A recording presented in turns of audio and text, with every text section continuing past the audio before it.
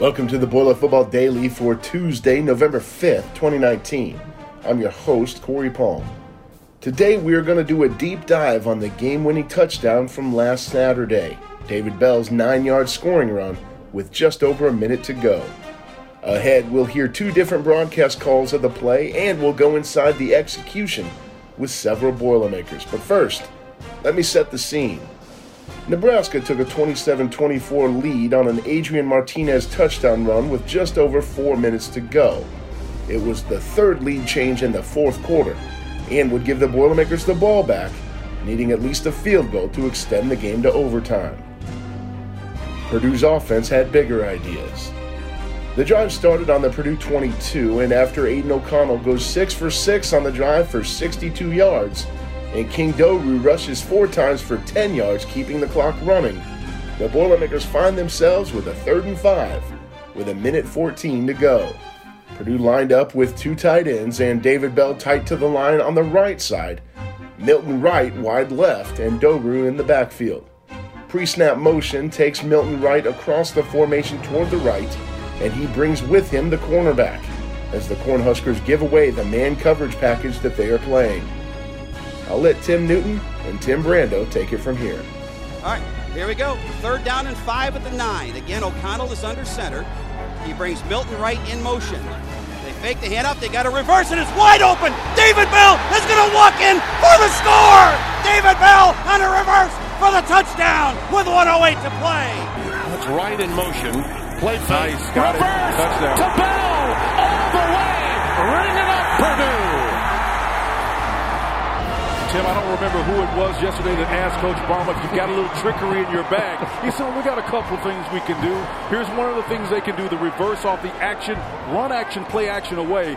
Caught Nebraska flat-footed. They had not a single defender on the backside of that play. Yeah, the old coach had one in his hip pocket, took the timeout once he saw the defensive formation and said, how about a little chicanery this time? Great play selection.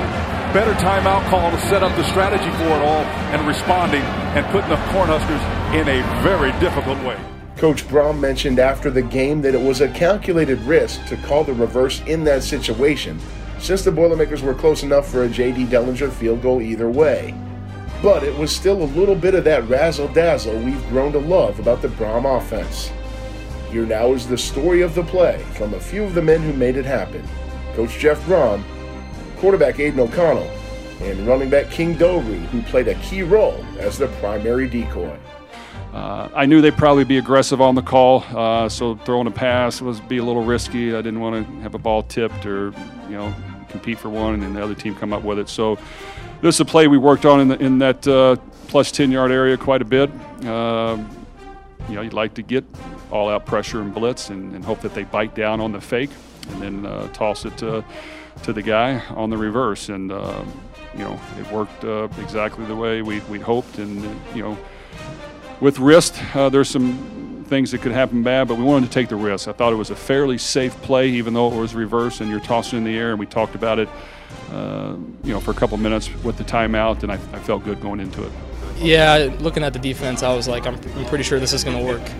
We just have one of the best play callers in the country. You got guys who are going to go out and execute, and even in the biggest moment, just do their job. You can't really try to do anything else. Just do your job. Do your job the best you can, and that's what we did. So, credit to my teammates, credit to the coaches. That final touchdown, I know you were a key part of that touchdown. Just walk me through that from your standpoint. Okay, my job on that is just to sell the fake and pretty much get tackled, and we work in practice, so I just sold the fake and got tackled. And it's a heck of a thing for your job on that play to get tackled, right? Yeah, it plays a big role, honestly, because I draw the defense in and then they right there. I did have a call before the timeout, and sometimes you do like to get a look and make sure you get the look you want. They did have a blitzer off the edge that was a little concerning to the side we're running the reverse. We had the speed sweep motion to try to suck the corner all the way across, but also get that blitzer to kind of suck down on the run. We were pulling a guard to sell the power run, and he did. He sucked down, and we tossed it. They came back with the same look we saw before the timeout, and it worked. The Boilermakers now turn their attention to Northwestern this week, and the Daily will do the same tomorrow when we scout the Wildcats. Until then, Boiler up.